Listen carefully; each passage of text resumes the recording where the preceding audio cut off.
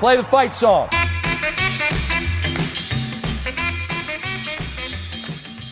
Welcome back to the Play the Fight Song podcast. The crew from the Play the Fight Song podcast are here, other than one, I guess 3 of 4 this week, as we were last week. Reese is back. Schaefer's gone. So we got 3 of the 4 again, but we traded one in. Schaefer ditched us, dude. He didn't. It's not like he's sick. It's not like he's on something important. He legitimately ditched us. So I told him he better win money tonight, or it's a wasted trip. You know, because he doesn't work there anymore at that place. So it's like, come on, man, you're losing money going. But 3 of the 4 here. Reese has been a little absent. Reese, how are you feeling? A little disconnect from reality. Come right back into it. How you feeling? I'm tired, to say the least. I didn't watch like any of college football last week. I think I watched a half a quarter of the LSU Alabama game last weekend. Other than that, didn't watch a whole lot of anything else. I kept seeing like updates for the scores, but I couldn't watch anything. But yeah, just tired in general, man. Getting back into it, and this is going to be a long week getting back to the real world. So. And you almost fell off a horse at age 4 and not this weekend is what I'm reading. Yeah, no, I accidentally kicked the sides of it. Had a buddy on the back with me, 4 years old, didn't know. How does one accidentally kick the side of a horse? I was 4 years old. I didn't know any better, Jordan. And I had seen movies, and as a kid, so I decided to, heel kick both sides, and the thing just took off on us. And now I'm scarred for horses for the rest of my life. So you actually are scared of horses? Scared. I'll go pet them, but riding them, I'm like, but there's what's that movie where it's it's Sherlock Holmes where he doesn't want to ride horses because he's like, why would I want something that has its own mind between my legs controlling where I go? Like that. I don't trust it. I'm a little confused on the trajectory. You're 4. I mean, did you kick it in its leg? You had to have gotten up. Did you have hops? How did you kick this thing? I was sitting on it. And how did you stay on it? Whoa. Okay. How did I stay on? Because I held the reins, not the reins or whatever the fucking thing is you sit on. That grab that part in the middle. The saddle? Yeah, the saddle. Yeah, the saddle. The saddle horn, whatever that is. I was sitting on the saddle. I don't know what the fucking the knob on the front you call it is. I was grabbing on that thing. It's a saddle horn. Yep. And this isn't a shot at them because I know them and I love them both. But where are your parents? I mean, I feel like the weather boy guy. They were sitting. They were right next to us. It was like a photo. It was a photo shoot. It was like Breda, the small town I'm from. Breda had like a little rodeo thing. It was my uncle's horse, and they just sat me and one of my buddies on there, and it was like a picture. And then my dumb ass was like, I should kick it, and I fucking kicked it, and things took off. That's incredibly. It wasn't my best idea. I was 4 years old. Jordan, get off my ass, God. Hey, I didn't know if Reese was going to make it or not, and then I knew Schaefer wasn't going to make it, so I prepared some jokes based on. I had one for Reese, but Reese is here, so we don't have to roast Reese. But remember how he roasted us, Parks? Just lit us up at our team. Yeah, so I prepared some things. I don't know if you have anything prepared here. Oh, I can. I don't know if they're actually funny. I'm ready. Yeah. I don't know if they're actually funny, but I tried. I'm not a comedian out here. What's the better prediction? The Mayans predicting the world to end in 2012, or Schaefer thinking Ohio was going to lose to Iowa State and Kansas wasn't going to get to 6 wins? 1 for 1. That's good. That's good. Well, that's rough. Yeah, that's. One was proven false, we're still here, and the other one was 0 for 2. Could not have been more confident on Iowa State beating Ohio and then beating Kansas and Kansas not getting to bowl eligibility, and then they pound them last week in Ames. It's come on, kid's got to be better than that. The amount of passion he has. Yep. My shot at Iowa State. What's more embarrassing? No. Let me go first. Let's go back and forth. Okay, go. All right. Well, go, man. There is no joke. Just look up Nebraska's all-time record against Iowa State. That's the joke. 79-14. That's a joke. It's a dog shit program. All right, go ahead, JP. Let's get it. What's more embarrassing? Thinking your program is relevant after a COVID Big 12 title appearance, or having your enjoyment get out of laughing at Iowa because you can't beat them? Yes. I mean, don't worry, I'll be Schaefer right now in the car. Oh my God, dude! These guys, these kids, I can hear it too. You guys aren't funny. And fucking Iowa fans. I'm not going to give you. He might get mad at this because he's very don't share my personal, even though his face is on everything. He drives a Nissan Altima. Worst drivers out there. So speed on that Altima, little boy. To the wrong part of the parking lot. Yeah, he's a bad driver. Now we're really getting on. Yeah. I like this. That's He did fair. this to us. That's all fair. Wait, He what did jokes this did you to have? us. What Worse. jokes are you going to tell me, asshole? Reese, you defend our country. Oh, I have no jokes towards I'm you. not gonna say that out loud. It was a little more personal. It wasn't football based because I can't jab Syracuse. Say it. Oh, okay. You can jab Syracuse. I mentioned this. We gotta Dude, they were brief bad. it into it. But when we talked All right. 2 weeks ago, JP, your question about what team has fallen faster, Washington State, and I don't even remember the other one. Syracuse could be in that conversation now. Holy cow. They stink. What a pick by me to go into Blacksburg and be my Dawgs Dog, and they weren't in it for a second. That was tough. That is bad. All right, JP. Go ahead. No. Kickoff, game over. Yep. Let's roll into the next thing. Reese, we'll save that. We'll save that for another time. Got it. Let's just revisit our conference title point game, kind of where we sit at this situation. There's week 11 previews are coming up. So we're in week 11. How is everybody sitting right now? So I kind of rank these based on points possible, tiebreaker being how many teams you have eligible to still win your conference based on it. So Reese, you're leading 16 points possible at this point in time, 7 teams eligible to win the conference based on your picks. Jake Good job, in Reese. second, also with 16 points possible, but he only has 6 teams eligible to win it. Parks, you're in third, 15 points possible, 5 teams eligible to win the conference based on your picks. And I'm in last. Doesn't mean I'm going to finish down there. 13 points possible, 7 teams eligible to win the conference. What that tells me is that Parks and Jake took a little bit longer shots, and I did not. So, I mean, anything can happen, but I thought we'd check in on this because somebody's got to beat Parks because it hasn't happened yet. Parks And took he's the in third right now.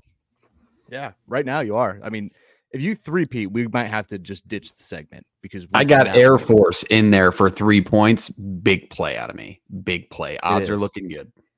Unless they show up Make like the they high- did I last got week against 4. Army. That's true. That is true. They looked like dog shit in week 10. Hey, shout out Service Academy Unders. Double down on that son of a gun after an A&M push. Book it. Got it live. Let's just plug our social medias quick prior to jumping into some recent news. Hey, we are on X, Instagram, Twitter, YouTube, Facebook as well. We haven't been on the Facebook train as much. We want to use Facebook for a streaming platform here in the near future. That's my bad. But Twitter, TikTok, or X, That's my whatever bad. it's called.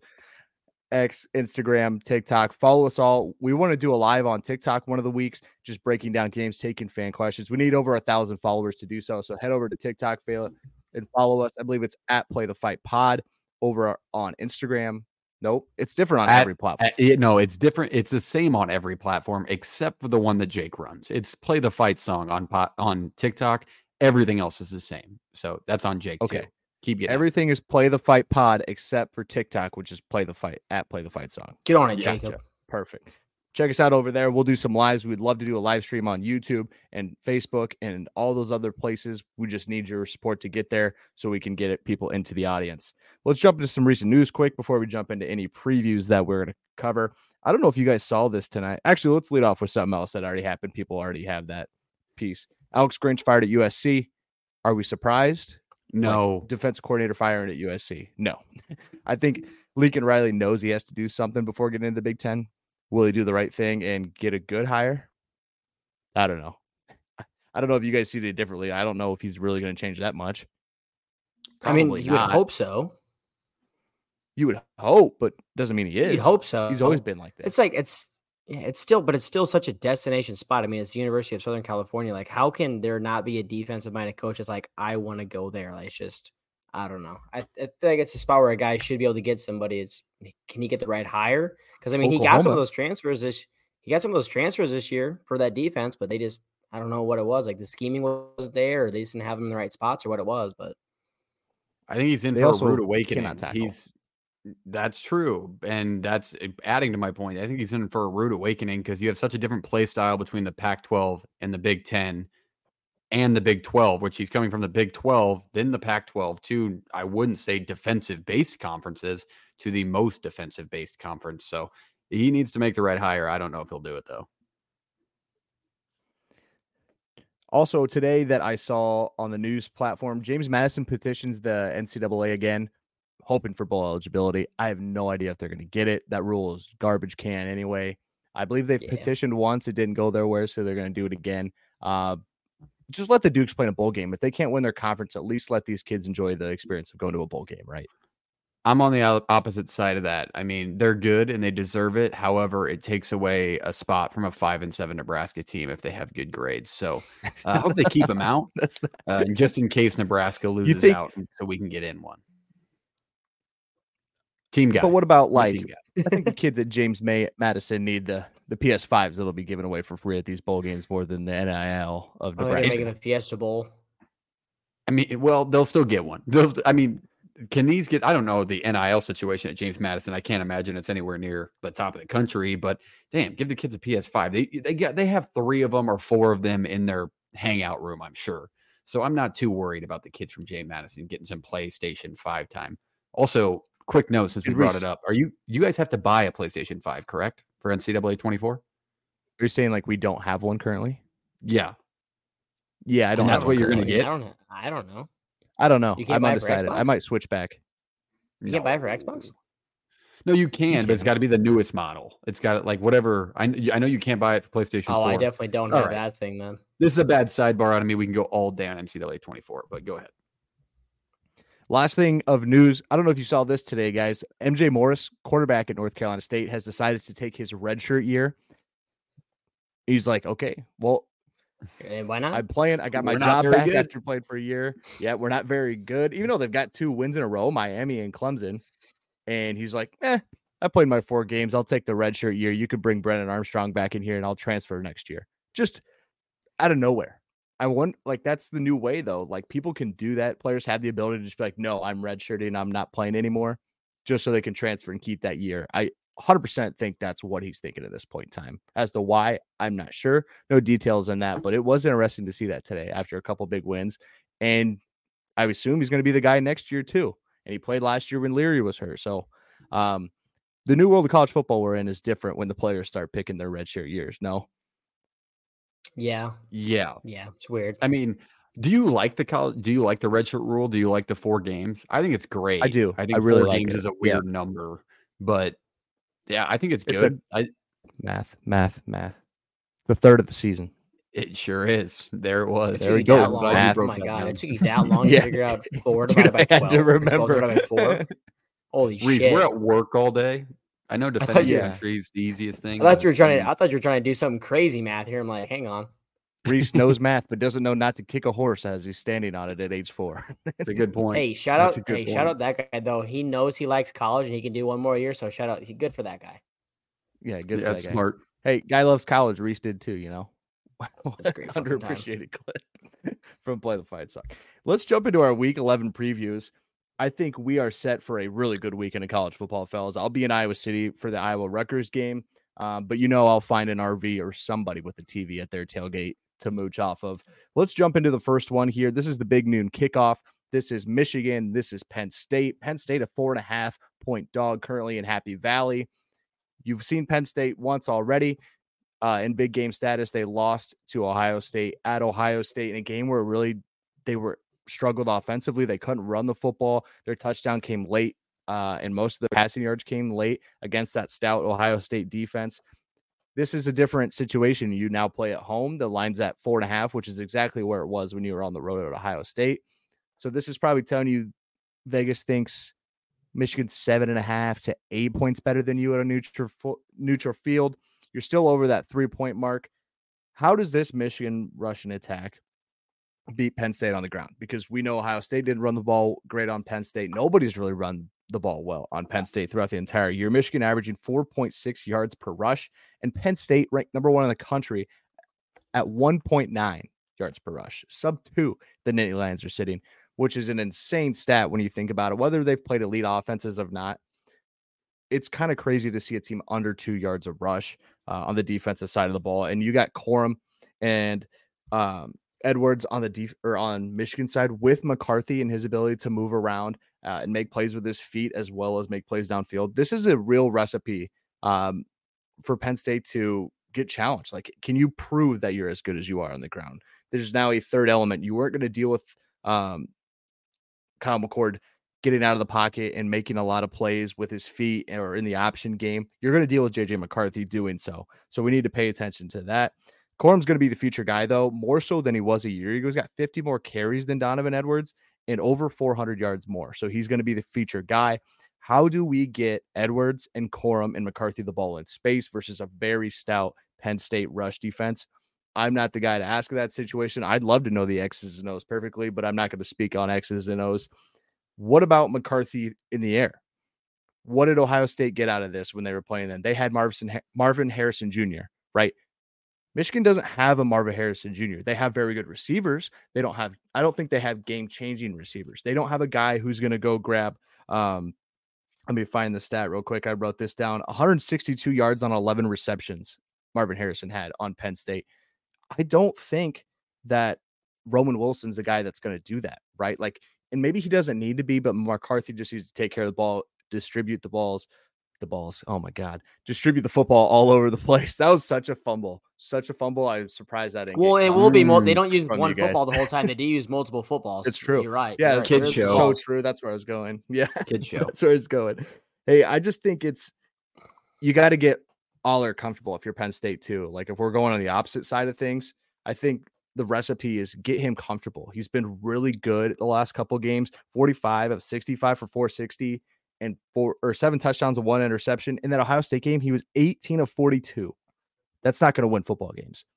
Penn State's offensive line struggled a little bit. Can they hold a pass rush and can they run the football? Even though they have studs in the backfield, can they run the ball on a Michigan front? Because they weren't able to do it against Ohio State. Straight up, this game's going to be close and it's going to be a real grinder. And for Parks' prediction from the preseason, and a lot of us were kind of agreeing with this division ending in a 3-way tie. I kind of thought it was Ohio State they would get, but I could see why this one is the one some people picked. This is really tough, but expect this to be ruckus. Expect Penn State to bring the biggest haymaker they have and just come out swinging. I don't think this is going to be easy for Michigan. I don't think it's going to be easy for Penn State. But if you're James Franklin, you have a poor record against Michigan and Ohio State. At some point, this has got to stop. But I think if you're going to have the chance, it's right now. Reese, you're always the guy that kind of goes with the underdogs in this situation with the big games. Do I need to hold out for later, or do you got an opinion on this? No, I don't have a pick on this one coming later. But I mean, I was big on Penn State. I picked them as my Dawgs Dog when they went to Ohio State, but I'm not going to fall into that trap again this week. James Franklin just hasn't had the success in the big games.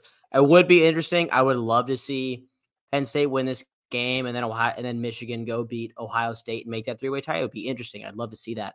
But I just don't think this Penn State offense is going to be able to do enough. I think Michigan has a very not as good of a defense as Ohio State, but still pretty stout. I think they had the blueprint to do what Ohio State did to make Aller uncomfortable and not let them rush the ball very well, do what they did. So I think Michigan is just going to be too much in this game for Aller and company, and I think Franklin continues to struggle. In Happy Valley makes it interesting, but I just think the Wolverines are going to have too much for them. Perks, what would you say? Like Michigan hasn't played the toughest schedule to this point. Now your biggest game of the year and your first big game of the year, right? In a lot of ways, is on the road in Happy Valley. That place is going to be rocking. I think it's a benefit for them that it's an 11 a.m. kick. I still think Happy Valley will be ready to go. I think they're planning to stripe the stadium, but there's 2 big points in this game for the Nittany Lions to be successful, and I need them to fulfill my 11-1 3-way tie scandal. I predicted at the beginning of the year it's going to be the home teams that take these battles. Ohio State started it off perfectly, beating Penn State, and I actually like the way that went down because I think a lot of people are going to write Penn State off against a dominant Michigan team in the midst of a scandal.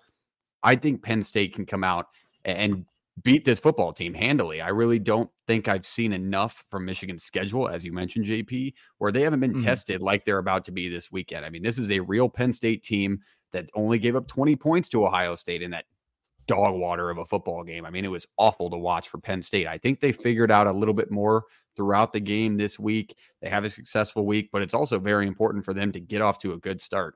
When Penn State's lost this year, or when they've been in close games with teams they shouldn't be, they start tremendously slow. I mean, it is awful. I mean, back a couple weeks ago, they get into a close game with Indiana, who just beat Wisconsin, so maybe they're not that bad. But Indiana had like a 90-yard touchdown pass and a 60-yard touchdown pass in their first 2 drives, and they gave up 14 points to a bad Indiana team. They cannot do that this week. They have to limit Roman Wilson on the outside, and I think they'll find success. I like the Nittany Lions at home. I agree with your point exactly. I think they need to come out with a scripted set on that first drive and at least go get 3. You got to make a move here and really come ready to go. And maybe if you show up on defense first, maybe that's you just don't give up points. Like whether it's a 3 and out or they get a couple first downs, just don't give up points, and then we can settle into that game. Offensive lines where I'm watching this one, Penn State gave up 4 sacks to Ohio State. I think that Ohio State pass rush is better, but they only ran the ball for 46 yards, something like that in that Ohio State game. You got to run the football. Run the football wins the game. And I understand what you're both saying. I could see this go either way. It should be a ton of fun to watch. We'll get to my pick later. I believe Schaefer is on Michigan, though, for the graphic. So right now we got a Penn State and 2 Michigans. My pick's coming later. I don't want to give that up right now. But I'm pumped. I mean, this is exactly what we wanted out of the Big Ten East, and we are now prime position to watch it happen unfold in Happy Valley. Let's go to our next, or what, Reese? If I have to hear Gus Johnson say Maserati Marv 50 times this game again, I'm going to turn the mute on, Gus. I love you. You're like my favorite announcer, but please don't say Maserati Marv when he runs a 5-yard out. Ohio State. Shit. My bad. My bad. It's clean. It's okay. We might even cut this part. Big Noon kickoff was in my head. My bad. Big Noon kick was in my head. My bad. It's okay. Well, you could probably pull a dumb saying or two from both of these teams that he uses as well, but he is a gem. So we will not take. I do love Gus Johnson. Waffles. Okay, good. Yeah. Waffles. I love that. That is good. You got barbecue back there? Classic. Let's jump to the SEC. How about an SEC East battle that could, depending on the outcome of a couple games, be a huge deal in the coming weeks? Tennessee travels to Columbia, Missouri to take on the Tigers, who got in a real battle with Georgia last week. This line at a pick'em or +1 to Missouri, depending on when you've seen it. Let's talk Tennessee. Let's talk Missouri. Parks, you got the floor. Yeah, so we got to take a look at kind of what Missouri's coming off of. I think it's a huge benefit for them, and I'll add this into my keys that I think Missouri has to hit to win this football game. But it's a huge benefit for them last week to just be competitive. I mean, Georgia's been a team where they've been dominant in big games. You saw it against Kentucky when they were rolling in hot and 4-0. Missouri rolls in at 6-1. Maybe they're buying into Drinkwitz program. All of a sudden, they're competitive. Losing to Georgia by 9 points is not like something that you should bat your eye at as a fan if you're a Missouri Tiger fan. I think they keep it rolling this week. I actually like this line. I think it's in a good spot because these teams are very even on paper. But taking a look at Missouri first, I think their keys to the game, they got to get off the field. Their defense has struggled when they've lost both times this year. Last week where Georgia had these elongated drives, they end in points, and then their offense gets kept off the field. That's your strength. If you're Missouri, your offense is pretty good. You have weapons on the outside. You have a tremendous running back in the SEC and Cody. And I think that it's going to be very important for Missouri to keep that offense on the field this week. That's main key for them. 1, 2, they can't turn the ball over. Both of their losses again this yeir, they've turned the ball over multiple times. I think they have 5 between the 2 losses. If they turn the ball over to this Tennessee team, they're going to find themselves with the third loss. I don't think it will happen this week. I think they're going to be a team that's ready to go. And then the third point, feed Schrader. Cody Schrader is a stud. Give him the ball, control the clock, keep their defense, which has been a failure at some parts of this year, off the field. Keep yourself on the field, have these elongated drives, keep it low scoring. That's when Missouri will find success. On the opposite side, obviously you have a Tennessee team who's coming off the typical SEC Week 11 bye. They played UConn last week. Is that correct? Is it UConn, or am I thinking of a different team? Anyway, I think it's UConn. They've just piss-patted them like 59-3 or something like that. Typical SEC hate that everybody gives. They deserve it because they played a bad team last week. They still looked good. Keys to the game for Tennessee. They have to convert on 4th down. It's a team that when they did lose, they didn't convert on 4th down. They were 0 for 3 on 4th down. If they find themselves in those situations, they need to convert. And then they were 8 for 18 on 3rd downs in their loss as well, and then didn't get the 4th down. That's what it came down to. That's how they lost to Alabama. And I think that that'll be important for them this week. If they get in those situations, they need to convert. Second point is they need to play clean. When this team is penalized a lot, they lose football games. When they're not, they win them handily. This team is very bad at committing penalties. In their 2 losses, their first one to Bama, they lost. They had 8 penalties to Bama's 1 for 80 yards. So that can't happen. And then against Florida, they had 10 penalties to Florida's 5. So if this team gets penalized a lot, they just can't find a win on the scoreboard. So you got to stay clean, especially on the offensive line, because that's where the majority of those penalties come from. And then get the ball to Squirrel White on the outside. Missouri secondary is sketchy, man. They're hit or miss. They've been good. They've been awfully bad. Squirrel White needs to have a big week, and I think Tennessee can find success on the road. The line's in a weird spot. I actually like Missouri in this game, and I think they take this one in Columbia because they were competitive last week. JP, what do you think? Yeah, I think you make really good points. I think these teams are similar in the fact that they both, I think, present challenges to like Georgia that runs the East in this situation. And they're both kind of built not to necessarily just light it up. And you kind of look at Missouri and you're like, yeah, they kind of have the big playability. You look at Tennessee, the big playability. But these are 2 teams that have kind of gone back from what they had. They run the football well. They've taken care of the football well. They have good fronts on both sides. In front 7 on the defensive side, they're very, very compatible. I think the issue with the line and why it is where it is I think the books are respecting Missouri a lot more for last week's loss to Georgia than like the general public is, if that makes sense. So I think that's why the line is where it is. I think that's why it's fooling a lot of people, and it hasn't really moved, right? It went from a pick 'em to 1. Like that's pretty normal, I'd say. This isn't flown a certain way, so that tells you there's somebody on both sides. I would love to see this. If you're Tennessee, you want to stay as the second team or second best team in the East. If you're Missouri, sitting alone at number 2 in the SEC East after a tough couple of years, that's massive for this program. So I'm pumped. I do like Tennessee in this situation, though. Luther Burden's questionable for Missouri. That would really stifle that offense. I think it would really hurt them with just that playmaking ability. And the guy's an absolute monster, game changer, right? So I'm going to go Tennessee here. I think Milton is smart enough, doesn't turn it over. Front 4 is way better on the Tennessee side. I'm also wondering, what do you get out of this Tennessee team with the biggest game on their schedule next week, right? I wonder. I don't think you can be a lookover spot, and I don't think they'll allow it to be, but you got to keep it in the back of your mind that you have the number 2 team, quote unquote, number 2 team back-to-back national champions next week. I think my message to them would be, we have to win our game. We have to win no matter what happens tonight. If we don't win, if Ole Miss still beats Georgia, it doesn't matter because we lost, right? So I think that's my message. And you play before them, so there's no result. So Reese, to you on this one. I got my pick actually coming later, but I think it's one of the most slept on games of this week. Really interesting just because Missouri's an up and coming team that is wasn't sure as hell wasn't on my radar to start the year.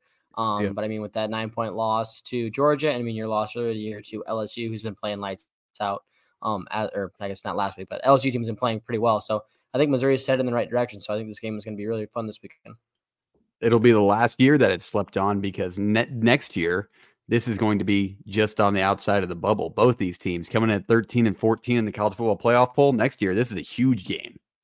100%. Yeah, this probably, fully eliminates somebody for sure. And I think it solidifies the other almost because they'll move up from a close win. Schaefer is on Missouri, by the way, just so we have that for the graphic. Noted. You'll see that later on Thursday, but just to announce that so we know. So we have Tennessee out of me, Parks on Missouri, Reese's picks coming later, whatever direction that goes, and then Schaefer on Missouri. So 2-1 right now. We'll see where Reese goes with it. Let's jump to the Pac-12. How about a big win for the Washington Huskies last week? And how about an absolute dismantling of the Forks last week by Utah? 55 to 3. Finally, somebody did what they needed to do to Arizona State. That's been a team that everybody knows is bad, but they are somehow competitive in every single game. They're gritty. Utah. That's a gritty bunch for the Sun Devils. Let's jump into this one. Utah at Washington, a 9.5-point favorite, are the Huskies. Absolute shootout. And exactly what I think what we all thought was going to happen last week with USC. I'd say the better offense. The better team won just by scoring a boatload of points. And I think without Caleb Williams, I think USC is beaten by 20 plus in that game, but Caleb Williams is that good. And he's not going to get the love now that they have, X amount of losses and out of the rankings. That's still a really good quarterback and one of the best in the country. Best news for Utah in this situation. You've been really good offensively versus bad defenses, and you get a bad defense this week. So you have a chance to really move the football. They put up 55 last week. How about this stat right here versus bad defense or teams that I consider to be bad defenses? 3-game Pac-12 schedule here. 41 average points per game versus teams like USC, Cal, Arizona State. 9 points per game against good defenses in Oregon State, UCLA, and Oregon. That is crazy. And you get a bad one this week. So let's take advantage of that if we're Utah, and let's run the football. Like, let's take care of the football. Let's make sure that we are controlling the time possession and not turning it over. Any turnover is basically going to end up in points on the other end. I know your defense is good, but I've seen Oregon rip it apart. Penix and this team can also rip you apart through the air. So let's take care of the football and control the clock. 192 yards per game, 4.4 yards per rush for the Utes. Washington defense is ranked 87th against the rush and 64th in yards per game. It's not a great defense, and we saw that last week. I think USC almost ran for over 200, if not over 200, and threw the ball all over the field.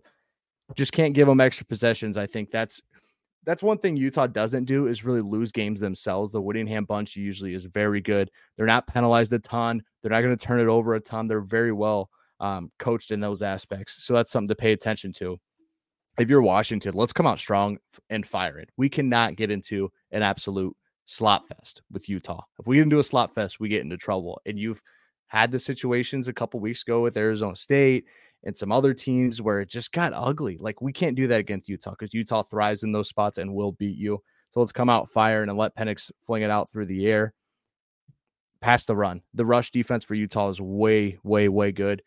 Let's just get the ball to our playmakers on the outside, and then we can run the ball off of that. I think they've kind of learned how to do that on the offensive side with DeBoer over there. I think that's kind of the scheme he's worked up for this team and knows what his team's strengths are and really played to him.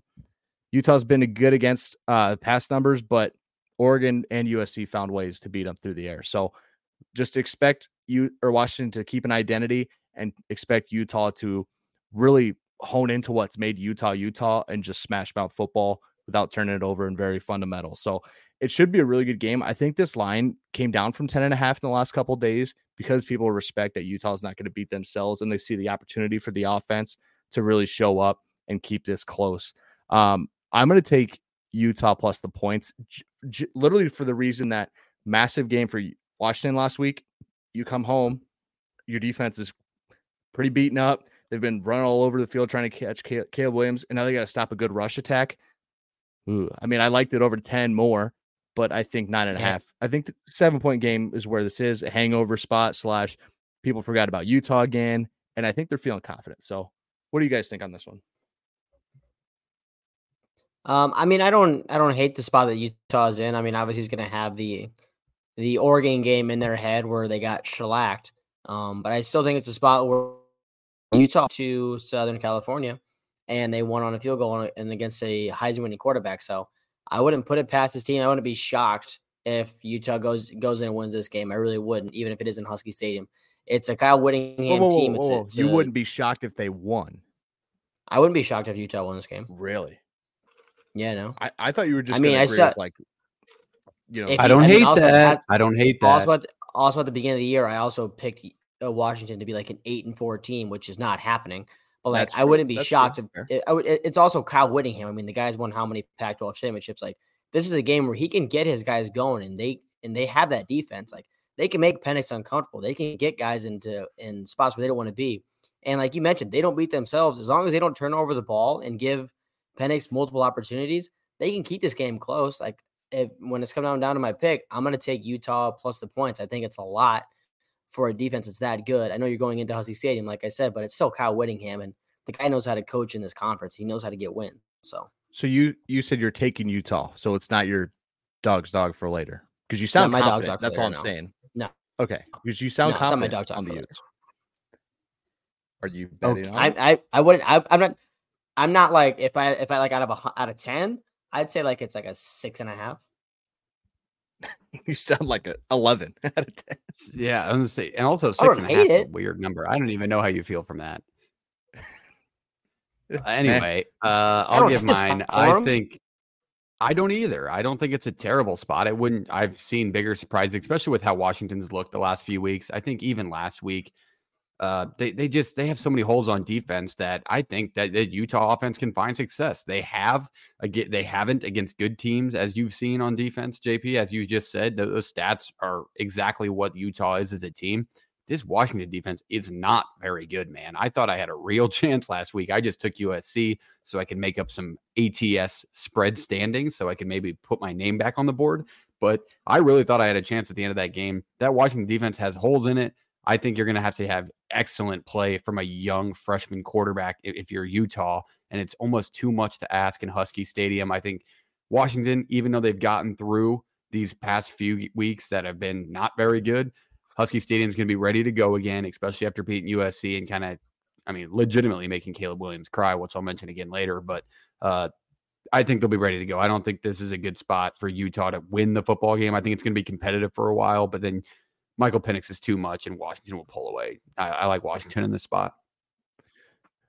Washington out of Parks. I believe Schaefer is also on Washington, so we got a 2-2 split in this situation on the graphic. It's better than last week. I think we had a lot of 3-1 and then a couple 4-0s. Wait, no, JP, you took Utah? Yeah, he did.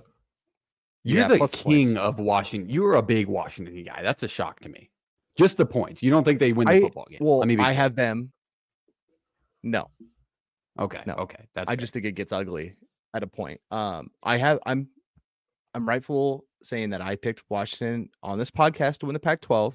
I also hold a Washington national championship ticket, which I'm hoping to get money out of. Maybe not them winning the national title, but if they get to the playoff, I can cash out. Yeah, you cash out. Cash out $10, baby. But I think it's spot. I think it's the team they're playing. I think it's the inability to play defense. It's weird for me, and I'm not betting on it. Not in a bet, but it's where I feel right now. So it's fair, dude. That you just can't say that defense has done enough. Oh no, 100%. Yeah. Let's stay in the Pac-12. Let's go to USC, who Washington just beat last weekend at Oregon. A 14-point line for the Ducks, who have caught fire. Actually, 15.5 now. I had 14 down. 15.5 are the Ducks, the favorites. Red hot Ducks. USC's reeling. They just fired the defensive coordinator. They've lost multiple games. Kind of feels like they're almost out of the Pac-12 picture. They need this one if they want to go to that title game. I don't know. I'm not sure. Parks, you break it down for us. Help us out and see maybe the Trojans have a chance in this situation, or how good are the Ducks? I realized after I took this game, when you sent in, like, who's going to cover this game? I got to stop covering Oregon because it's a team I've been high on all year. I have them in my college football playoff. I think they are the best team in the Pac-12, top to bottom. I think that if they match up with Washington again, and I think Schaefer agrees with me on this. I could be wrong on that. I think Oregon wins the game by 2 scores. You just got to look at USC. On paper, offensively, they jump off. That would be beneficial, and you would be a great team, possibly undefeated, if your defense wasn't just incapable of getting stops. I mean, their defense, and that's the problem with firing coordinators halfway through the year, and I think Iowa made the right decision in keeping Ferentz around. It's a little bit of a tangent, but it's not going to make a drastic change just getting him out in the middle of the year, because you're still going to have the same scheme. They're not going to learn a new scheme over this new week. And so you're going to see a very similar USC defense and a high-powered offense in Oregon. Bo Nix, I expect to have an absolute day against this defense. And then you got to look on the outside. Troy Franklin is a first-round pick, top 10 pick most likely. So there's way too much on the offense side of the ball for Oregon not to be successful in this game. I think they easily get to 50 or 45 or 50, just like every other team that's played USC this year. And I just think it's crazy when you look at this USC team on paper. A team scoring 45 points a week. That offense averaged 45 points a week, and they have 3 losses, and they're on their way to 4. I think Oregon rolls in this spot. We started recording this episode 40 minutes ago, and that line's already jumped to 16.5 live. So it's just going up and up and up, and that's for a good reason, because this Oregon team is legit. They're going to come back and win they're going to take the 4th spot in the college football playoff, and I think they roll in this spot. JP? I don't think you missed any points, because I see this as kind of a situation where like we can break down stats if you want. It's just not going to tell you what you need. I mean, what you need to know is USC's defense is too bad to even compete with this Oregon offense. Yeah. I mean, look at how USC's played in these games, and they've all been close, right? For the most part. The defense is the common denominator. They haven't played an elite defense in this situation, right? The only one they played that was a good defense was Notre Dame, and they did not look good. Like, Notre Dame made it hell for Caleb Williams.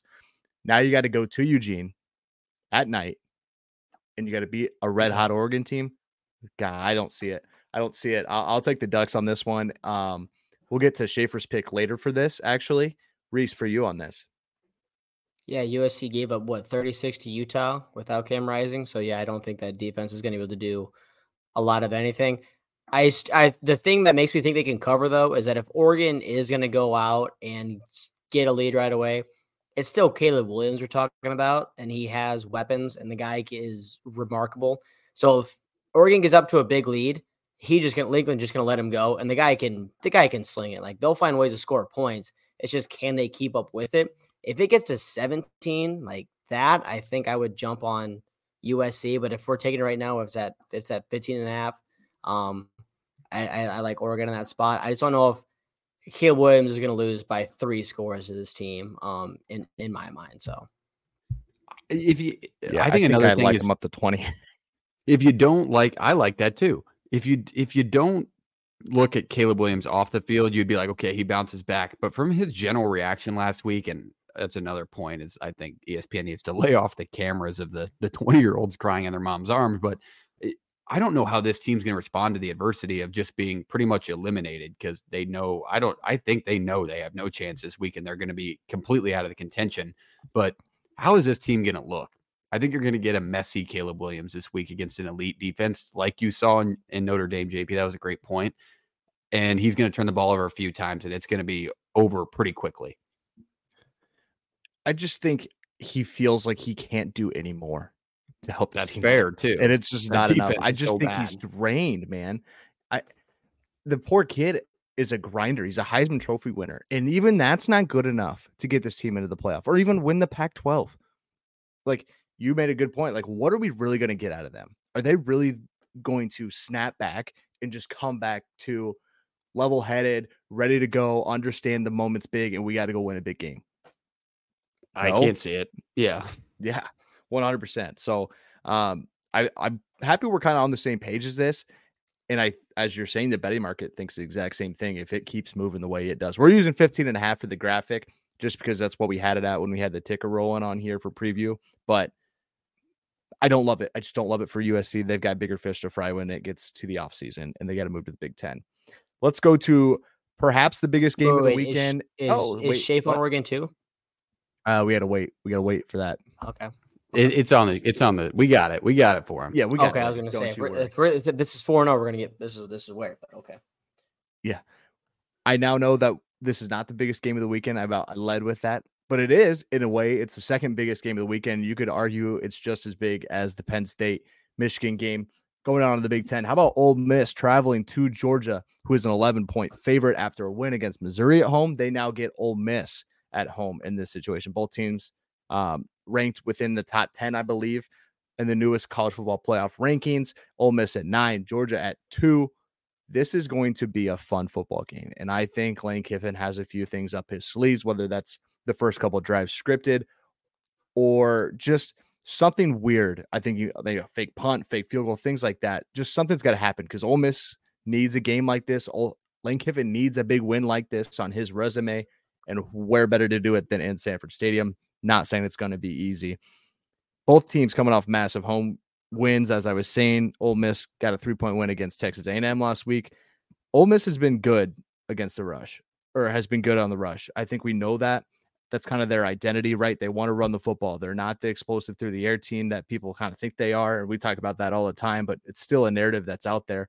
This team has the ability to run the football with 3 weapons in Dart, Judkins, and Bentley. They're good. I think Judkins is a top 3 back in the country. Dart's been really good. He hasn't turned the ball over much this year. We need to be sure that we can run the football on a really good Georgia front. And we've seen Georgia's front kind of exposed in some spots. I'm not going to say exposed. That's the wrong word. kind of put some dents in it at times. Auburn's ability to run the football on them with over 200 yards rushing, and they had mobile quarterbacks with Peyton Thorne, right? You saw Schrader go over for 150 last week for Missouri. I can tell you confidently that Schrader's not as good as Quinshon Judkins is, and Missouri and Cook is not a mobile quarterback that has the ability to make plays with his feet like Jackson Dart does. So I think that is something that really plays into Ole Miss's hands. I think that is a really good front seven for Georgia. Do not get me wrong, but I do think if there's an offense out there that can beat them on the ground a little bit more, it is this Ole Miss team, right? What about the Ole Miss on the defensive side, right? Like Georgia's been good, top 40 in just about every offensive coordinator or category. When you look at Carson Beck, he hasn't had a slip-up game yet. I'm not saying he's going to because I don't think he's going to in this situation. I do think that his ability to just get the ball out to McConkey and earlier in the year when he had Bowers has been really good. He's been a good decision maker. He's been a great game manager. Let's make sure that we keep him upright because Ole Miss is really good at getting to the quarterback. Great pass rush. Georgia's good on the offensive line, doesn't give up a ton of sacks. So something's got to give here. A good pass rush. I usually lean that if it's on or at home. On the road, it is going to be a little tougher against an offensive line that's not going to have to deal with a super loud atmosphere, obviously. But this game is interesting for a lot of reasons. I think the biggest one here is Lane Kiffin's a gambler, man. The guy will go for it on fourth down. He'll go for it in his own territory. He's going to roll the dice a couple times. They really need some of those to hit in some big ways this weekend. And I kind of think they do. Georgia's, the cream of the crop right now. We all know that. I think they're the best team in the country at this moment. Can Ole Miss beat them? I'm not sure, but I will take the 10.5 or an 11 that we're getting. I think Ole Miss covers, but it's just hard for me to say that Ole Miss's secondary and linebacking core is just going to be all of a sudden to that next level where they can stop Georgia's passing attack with Beck, right? McConkey is just an incredible outlet option. The guy goes for over 90 yards a game sitting in the slot, right? Perfect Georgia receiver for those situations, especially with Bowers out. So we're going to run the football well with Judkins, Dart, and Bentley, but we're just not going to do enough to win it. I think they take probably like a 34-25-ish, somewhere in there, like a 10-point to 8-point game. Enough of rolls of the dice, keep it close late.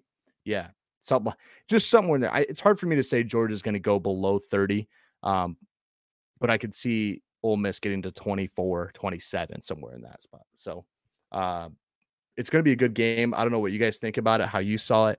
I just think enough rolls of the dice are going to work out in Ole Miss's favor to keep it close.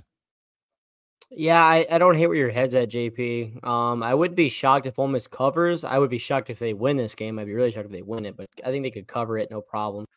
But like when it comes down to me for this pick, it's Kirby Smart versus Lane Kiffin. I think Kirby Smart just knows how to get the guys going, especially at home. They have that game next week, but I don't think Kirby Smart's a guy who allows his team to think about a look ahead game. Like he's going to have his guys ready to go coming into your plays. Give me the Bulldogs all day in this one. I think it'd be interesting to see Ole Miss potentially stir some stuff up here, but I just don't see them doing it, especially on the road. That's what I love about you, Reese. You can be in a dungeon for a week and you just come out and you're just razor sharp because that's what this comes down to, right? This is Lane Kiffin is a coach, the type of coach that he's going to come through in that big game against Tulane on the road in week 3. That's when Ole Miss is going to get that win. Now, he hasn't had, in my mind, a staple win late in the year to push Ole Miss to that next level. I don't think this is the time that he gets it. I think Georgia has too many weapons. I think their defense is too good. And I don't know if there's a particular guy on the outside for Ole Miss that's going to come through for them enough to beat the Georgia Bulldogs. I can't see it off the top of my head, so I really can't pull for Ole Miss at all in this game. The line's at 10.5 for good reason, man. This is a team that's 9th in the country, and they're almost an 11-point underdog, maybe an 11-point underdog live. That's because Vegas knows what they're talking about, and this Ole Miss team has just not come through in these spots before, and I think you see it again. I think Georgia handily wins this one. I like them to cover as well, so I'll take Georgia. I think Schaefer's on Georgia as well, so that leaves me lonely right here. This would be a big one for me to grab because Reese went 4-1 last week on the board. Yeah, how bad do you need it, JP? You don't need it. One. JP, I need out of the pick. You need 5-0. Whoa! Don't say I'm out. I'm winning like every other game that we run, but don't say I am. I might be out of the ATS. Yeah, dude, I need to start betting the board because everything else I can't win, but on the board I'm winning. Like I just gotta stop, like, because usually the games like I'm nervous, I don't know what's gonna happen, so I just come here and take a pick or whatever. I gotta actually start like throwing money at it.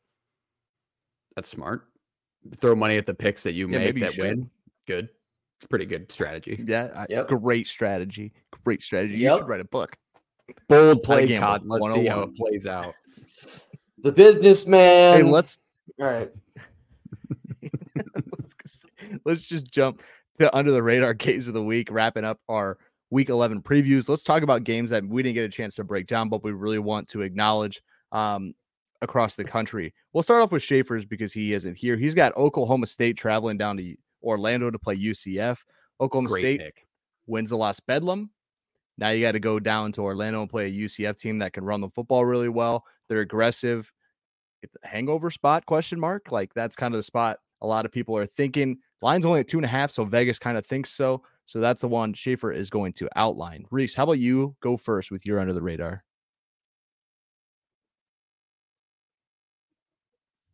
Sorry, I cut out. I know you're going to me. I didn't know if you said my name or Parker. Okay, I'll cut that. There was a delay there. I didn't hear names. Okay, you're up. Yeah, no, there was a delay. I didn't hear names. Anyway, I chose the University of Florida going to the Death Valley, LSU Tigers this weekend. LSU coming off a disappointing loss last week, obviously, to Alabama, but it's a spot where LSU, I mean, the spread is what it is. It's 14 points, so obviously Vegas thinks something is afoot here. But I think Jay Daniels and company will be fine against his team. How's Graham Mertz going to travel going to Death Valley? Is he? I don't know. Reese was gone last week. Like, he literally knows nothing. Yeah, I have no idea, Jay Daniels has a concussion. He's in protocol. I don't know. Yeah, I don't know if he'll play. He's at game time, so you're not completely wrong, Reese. I'm just curious to whether or not 50, if he plays. Flip a coin. Okay, what do you think if he doesn't play? I think Florida has a better chance if he doesn't play. I mean, they could win the game. If he doesn't play, whoever they got in there, I don't know if that guy is good enough to keep it with Jaden Daniels. I mean, I think that guy has been contender for a reason, so I think Tigers will be there all day. Okay, fair enough. I'll take mine next. I think this is a weird spot right here. I think this team is coming off a big win in Ames, but I have Texas Tech visiting the ranked college football playoff ranked Kansas Jayhawks that weren't supposed to make a ball game. Nice call, Schaefer, you dumbass. But Jayhawks red hot coming off a win in Ames. Like I said, 28-21, they defeated Iowa State. It's a team that's rolling, but this is a Texas Tech team that we were all high on in the preseason. Obviously, they've lost a big position in their quarterback, but it's a team with enough talent across the board that we thought that they were going to be at the top of this conference. So it's a sneaky little spot for Texas Tech to maybe sneak in, have a competitive game with Kansas, and maybe steal it, because you haven't seen this Kansas team, when they're successful, finish a season high. So it'll be interesting to see how Texas Tech competes when they go into, what is it, David Booth over there? Yeah, I think it's going to be a good game. Yep. It's my underrated game of the week. Mine is the Tobacco Road rivalry. How about Duke and North Carolina? We haven't talked about North Carolina a little bit. That's because you lost 2 really bad games, right?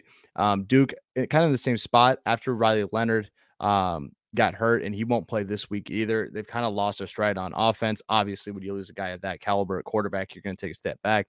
But it doesn't mean Duke can't win this game against North Carolina. I mean, this is North Carolina team that lost to Virginia. Like, Duke has a really good defense. Maybe they'll put some problems in front of Drake May. And the line is telling me that nobody likes Duke, but it's just interesting to see. At the beginning of the year, I really thought this game was going to be a top 20 matchup this late in the year, and now neither team is ranked. It's kind of like, so I want to give it the love it deserves still. So that's my under the radar game of the week. Let's jump to G5 game of the week. This was a tough one to pick. There was not a ton of like gems out there for the G5. Usually there's a couple you can pick from. I think we've landed in a conference where we have talked a lot about them. How about Wyoming at UNLV? UNLV with only 1 loss in the conference, Wyoming with 2. Both these teams really need this one to stay in that top 3 or so, with a chance to play maybe Air Force, it seems, is at the top of the conference, undefeated right now. They need this one. Both teams really need this one. UNLV would love to be on an absolute program turnaround and get to a Mountain West title game. Parks?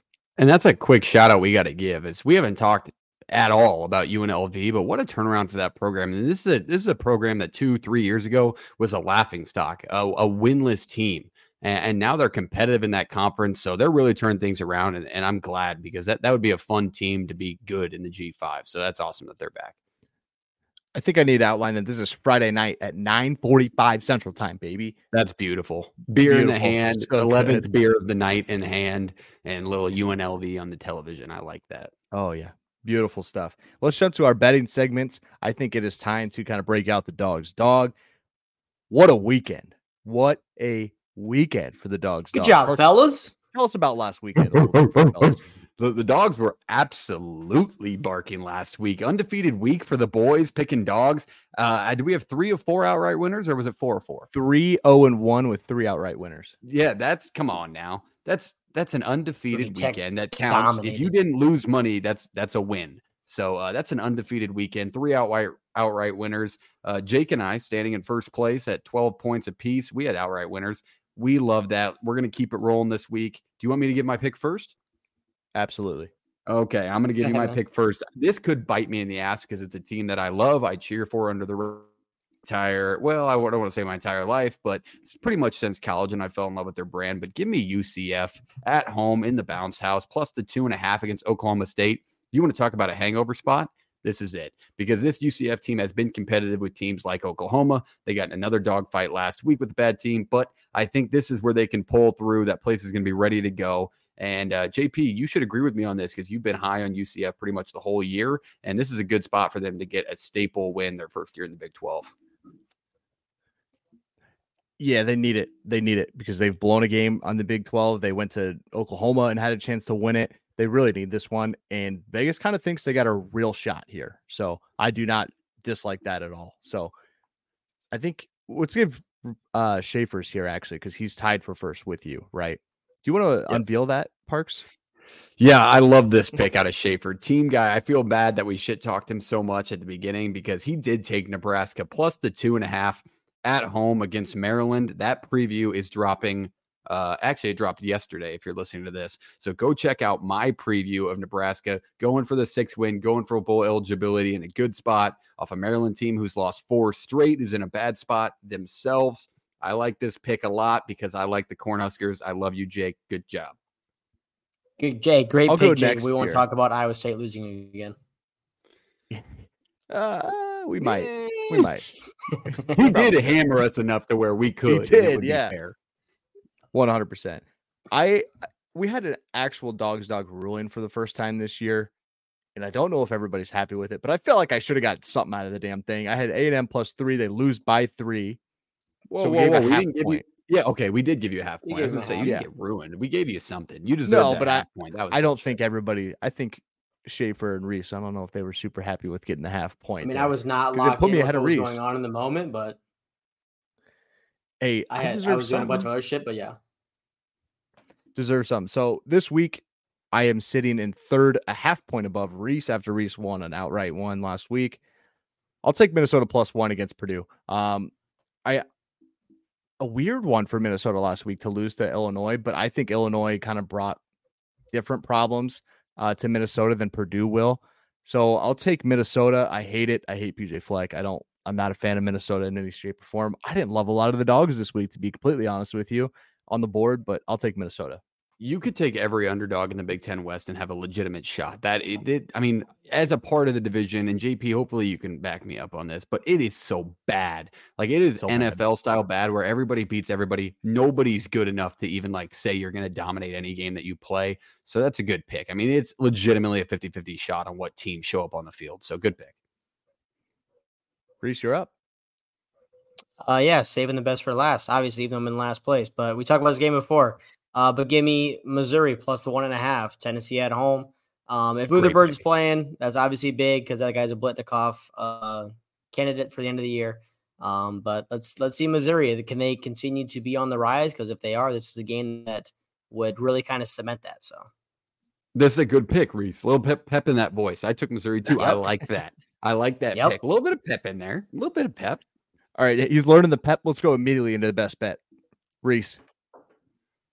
When it's hot, it's hot. Give me the Iowa under in a football game. Iowa Rutgers under 20 or 29. My bad, 29. Let's say 20. Give me it again. 20 might be worth it still. It could be 20. Yeah. Give me under 20, dude. I didn't watch a second of that game last week, but I mean, I saw the final score was that, and I'm like, yeah, give me the under again next week. There's no way. I'm telling you right now, Iowa, Nebraska is going to set the record. I know it was 29.5, and that was the record last week. Iowa, Nebraska should be legitimately 25. Like that's going to be the record game for it.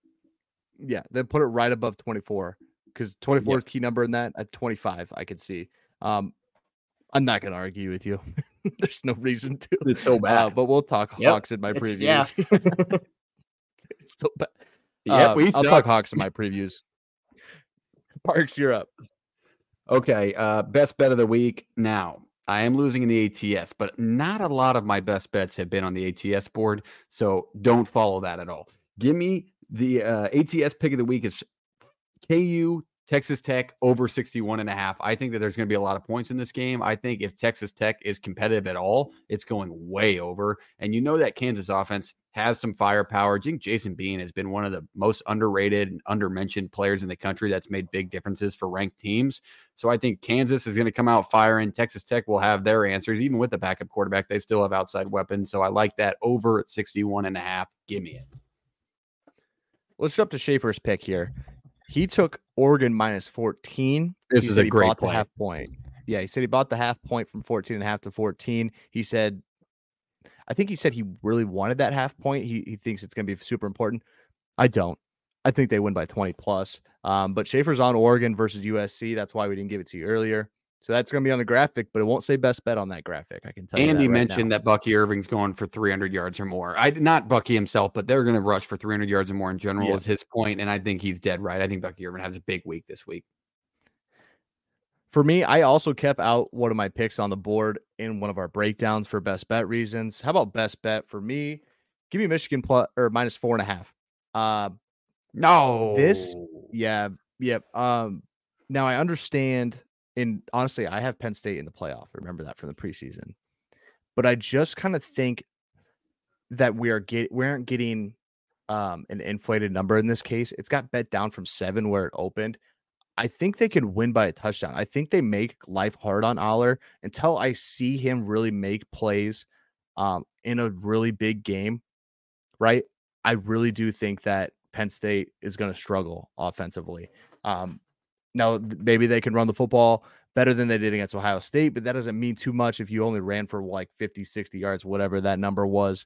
And I think McCarthy's the better quarterback. He's experienced. They have the better running backs, which is saying something because Singleton is super, super good at Penn State. Better front.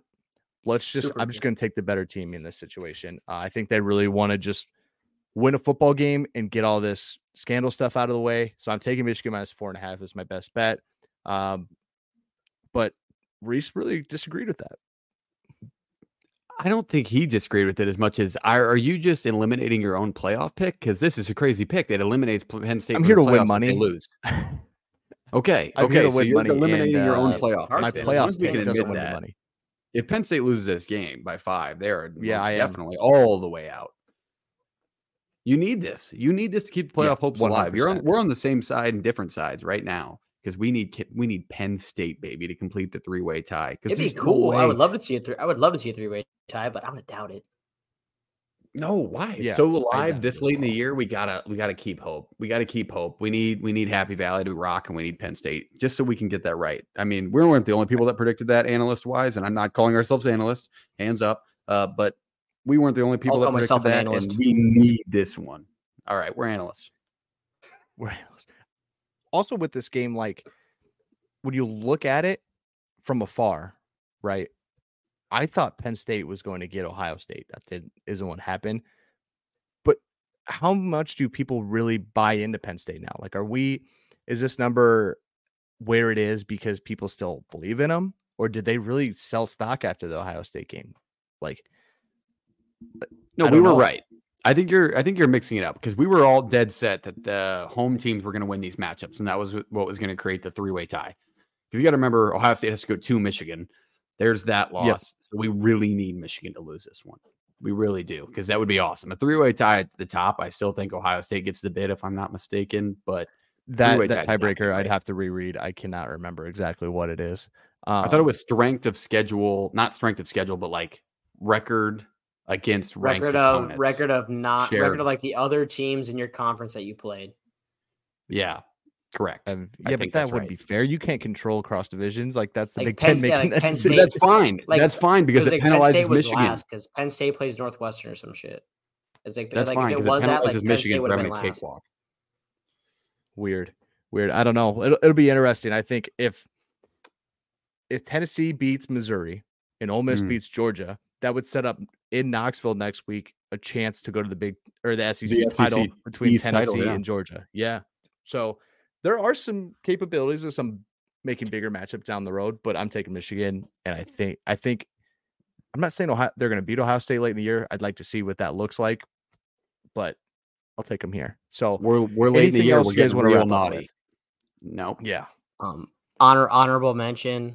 Best bet. USC Oregon over 73.5. That's a really high number, and I think it's going to get it way over that. I think it'd be a whole lot of fun to watch that game. You couldn't have put that over under for USC Washington higher last week. No, it still went over. It was like 78. Still went over. I think there was 50 some points, almost 60 points at halftime. Beautiful. Pac-12 football, baby. It was all the way back. Offense. We love you. Yeah. Hey, Parks, take us away on this. Play it. Come on. Everybody's looking for love. Oh, ain't that the reason you're at this club? Oh, you ain't gon' find a dance with him. No, I got a better solution for you, girl.